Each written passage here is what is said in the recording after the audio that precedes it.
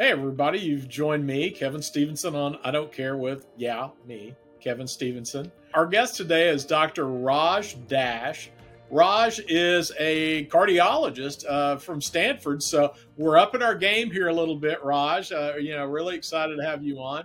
But Raj saw a problem with care gaps with his patients, and so he and a partner formed a company called HealthPals. So, first of all, Raj, welcome to I Don't Care. Thank you so much, Kevin. It's a pleasure to be here, and appreciate the chance to tell you what we're doing. Thanks, I appreciate that. So tell my audience a little bit about the story behind the formation of Health Pals and all of that.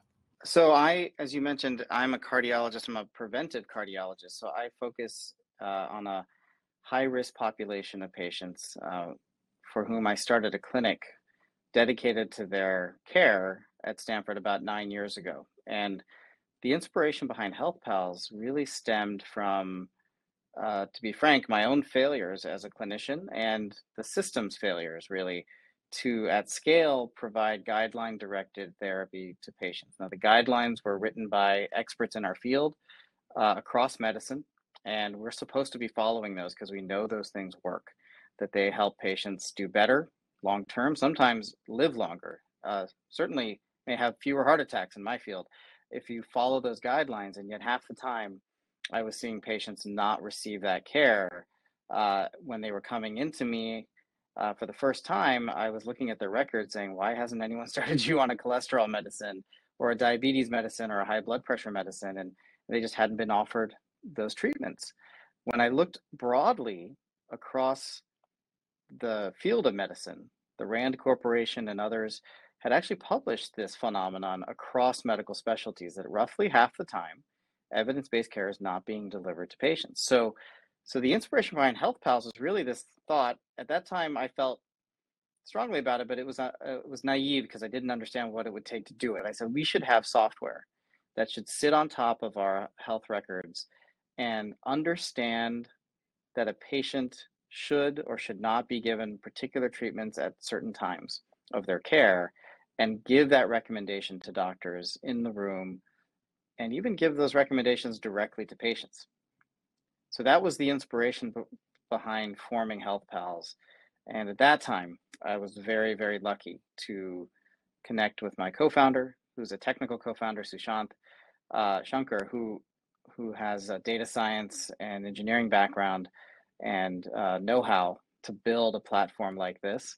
I am not that person, and that was Neither about am I. and that was about 8 years ago, and that's how we got started. That was the inspiration. Okay.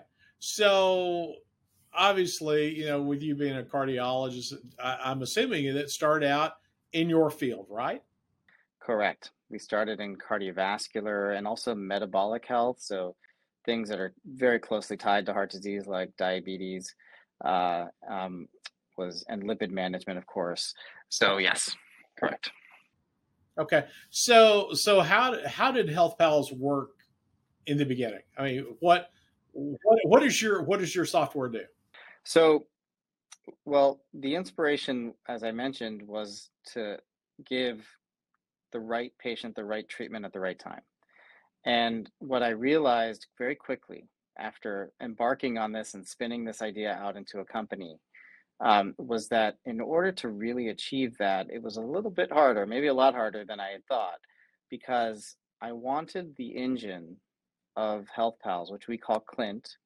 Clint is short for clinical intelligence, but I wanted that engine to be able to look at clinical data the way that I do and that every other doctor does. When we see a lab value for a patient, like a hemoglobin level, it's pretty easy to teach an engine that patient has anemia, because you can just set a simple rule. If the hemoglobin is below a certain number, that's an anemic state. This patient has anemia. Not hard. However, in order to make a clinical decision, you need to be able to teach that engine to look at the data and understand, why does the patient have anemia? How long have they been diagnosed with it? How have they been managed for that condition? Is it working? Was that the right thing to do from an evidence standpoint? And now, knowing that context, what is the best evidence-based path moving forward for them. So that is a totally different scenario. That's a layer of context on top of the clinical data that is quite different in terms of defining the clinical state of a patient. And it took us a long time to build that. I would say it took us almost 4 years to build our best clinical concept maps, which is what we call it, which is being able to go deep into an electronic health record of any patient and identify their clinical state as it may pertain to any disease that we're working with. And so with that layer, we realized that was where we could start to codify the medical guidelines and show individual patients as well as entire populations of patients who needed certain treatments at certain times. So that was very exciting. And with that clinical context layer, which we call the Clint context layer, we were able to repurpose the data for guideline-driven care, and actually now more recently, even clinical research opportunities for patients. Okay. Well, looking at your website, I see that Clint has 3 different levels: identify, attract, and care. Let's talk us through those. So let's start with Clint Care, because I think that's kind of the more clinical side of things, which is we are able to partner with a healthcare institution and be able to analyze their entire EHR record. So for instance, if you're running Epic Hyperspace, we can actually look at the Epic Hyperspace for a single healthcare system, and we can show care gaps, kind of like a checklist for every patient who meets criteria for any treatment at that moment in time across the entire health system. So one way to sort of name this is maybe precision population health. But what's key is that each data point in that insight is generated from a single patient within the health system, because Clint is operating at the individual patient record on up. And so it can give that insight directly integrated into the EHR at the point of care. It can give it through an app or a portal that a patient affiliated with that health system has their own records stored in, and they can show patients alerts, and it can give administrators or even practice care coordinators or nurses entire rosters of patients who meet criteria for potentially life-saving treatments or services that healthcare system provides. Okay. All right. So what about the other 2 aspects of this? So and I'll just add one thing to the clinical care piece, is that quality is always a top of mind concern, whether it's Vizient rankings or MIPS and MACRA for Medicare reimbursement. These are also things that we codify for that, customized to that institution's own initiatives, and can help promote or improve the performance of those health systems on that front. So that's the Clint Care piece. Identify and attract are 2 other pieces of the Clint solution, which are geared towards clinical trial and clinical trial research operations. And so 86% of all clinical trials fail to recruit the patients they've set out to recruit. 86%. And when you look at most phase 3 clinical trials, the vast majority of the sites that might be participating in that trial fail to recruit even a single patient over the course of their... Why is that? Yeah. I mean, that sounds just crazy to me. Yes. So there is a significant barrier to EHRs helping clinical research teams find patients for their studies. Clinical trials have lots of inclusion and lots of exclusion criteria to be eligible for the trial. When I run a trial at Stanford, and I currently run 2 phase 3 trials at Stanford as faculty, I don't get referrals from my colleagues very much. In fact, I can count on one hand the number of patients I've been referred for my trials over my 15-year career. And the reason is that my colleagues are very busy, as are most clinicians. They have 8 minutes on average in the room with patients. They're going to talk about what's relevant for that day, the chief complaint, so to speak, and they may never get to a trial that in that course of discussion, and certainly they're not thinking of that top of mind because it's not their trial. Their intentions may be good, and if they do send me a patient, that's great, and I appreciate that. However, they don't know all the inclusion and exclusion criteria. And so invariably, those patients fail at some other stage of their assessment by our team on their true eligibility. And so you end up with a very inefficient process where coordinators are poring over charts manually of every patient that's coming into clinic the next day to try and find individuals who could be eligible. And you still don't even know if they're interested once you find that list. And so it's a very inefficient process. And that's one thing that is a major pain point to recruitment for any trial. And if you talk to life science companies, they all struggle with this. There is really a huge pain point across the industry in helping sites identify the right patients within their system. It takes a long time.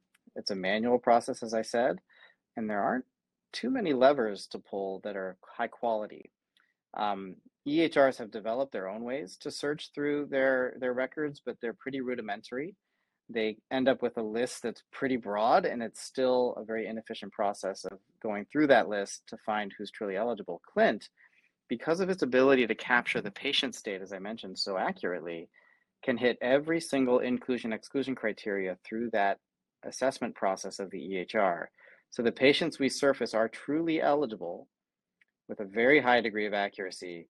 And now it's just a matter of outreach to those patients to make sure they're interested and then scheduling them for screening. This can cut down the time it takes for a coordinating team to identify patients, Clint, identify patients by a factor of 10, like 10 times faster, basically, to find those eligible patients. Now, that's something we call attract because it's really helping the sites actually attract the patients that are eligible into a group that they can then engage for enrollment. Now, let's take one step back from this because the sponsor of that study is spending potentially $1 billion on that phase 3 trial and oftentimes failing to hit their recruitment targets. They have to decide of the 1,000 sites that could be possible sites for their trial, which 100 or 200 or 300 are they going to choose? How many patients are they going to assign to that site? And now with the FDA mandate, there is a huge emphasis on diversity and inclusion and health equity in clinical trials because underrepresented groups in these trials means that when the drug makes it to market, it has never even been tested in significant portions of the population, right? So the FDA is now enforcing this, and sponsors are on the hook for making sure this happens. How do you make that happen? So with Clint, this other piece of what we do called Clint Identify is able to look retrospectively at 300 million patient records across the US. Now this is a de-identified aggregated data set that we also have access to. This is going back about 10 years, and through a variety of partnerships, Clint has now trained our models on huge amounts of data where we can take the criteria for a trial and we can tell any life science company the footprint of that eligible cohort across the US with a fairly high representation, right? We can show at a ZIP3 level where every hotspot of eligible patients may be within the country. And that can correlate with the sites that they were thinking to onboard for their trial and say, yeah, those are good sites for our study. And we can add diversity into that map where we can then say, here's a geo map with, patients which have a higher percentage of Hispanics, for instance, that you've traditionally underrepresented and need to do better in your recruitment. Let's maybe shift the sites that we were thinking about a little bit this way and add more patients allocated for that trial to these sites that have larger numbers of eligible Hispanic patients in their systems. And so this is where we suddenly provide a lever that wasn't there before to life science companies to actually change the narrative for representation in trials. And that's really what we're really excited about doing. That's really, really interesting. Okay, so help me understand who your clients are. Are they health systems? Are they life science companies? Are they all the above? um, I'm trying to figure this out. it's a great question, and the answer is yes and yes. So our first customers have been life science companies. They've been very interested in the ability to recruit more effectively, to recruit more intelligently in terms of choosing the right sites, choosing diverse sites, and even modeling the outcomes that we can model for them for the cohorts they've chosen to see how long are we going to have to run this trial? How big does this trial need to be? We were very accurate in our models of if and when event rates are going to happen. And so that's something that they love to see. So that was our initial set of clients.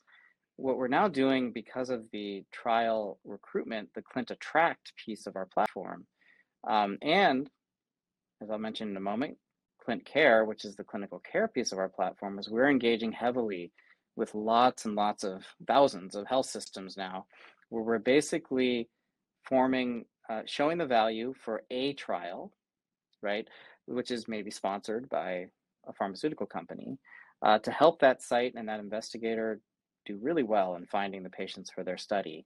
What we're hearing from them, which is natural, is, hey, if you could do this for one trial, maybe you could do it for all of our trials. And that's where we're starting to engage directly with health systems to help them perform at a higher quality, higher level on their clinical trial goals. And in parallel, because we started off as a guideline type of company focused on clinical care, we've been partnering with medical societies to bring clinical care guidance to those same health systems where they're looking for help on quality initiatives or just generally improving their diabetes care, improving their heart failure care.